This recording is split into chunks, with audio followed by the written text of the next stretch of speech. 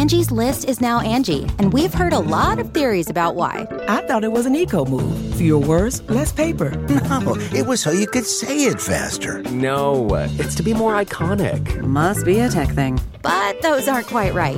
It's because now you can compare upfront prices, book a service instantly, and even get your project handled from start to finish. Sounds easy. It is, and it makes us so much more than just a list. Get started at Angie.com. That's ANGI, or download the app today.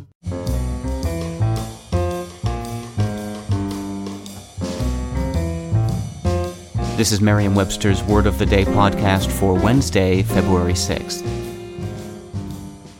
Brought to you by Merriam-Webster's Collegiate Dictionary, 11th edition. Available from your favorite bookstore or online at www.merriam-webster.com.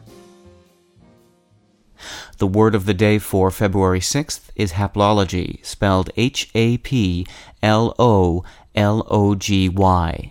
Haplology is a noun that means contraction of a word by omission of one or more similar sounds or syllables. Here's the word used in a sentence. Johnny's teacher, determined to stomp out any instances of haplology in her classroom, corrected him every time he pronounced probably as problee. If you try to say pierced ear, earrings 3 times fast, you'll see why haplology happens. Sometimes it's just easier to drop a syllable and leave yourself with something that's easier to say, such as pierced earrings. American philologist Maurice Bloomfield recognized the tendency to drop one of a pair of similar syllables a little over 100 years ago. He has been created with joining the combining form hapl or haplo, meaning single, with logy, meaning oral or written expression, to create haplology as a name for the phenomenon. Haplology is quite common in English, and often the contracted forms it generates spread into the written language.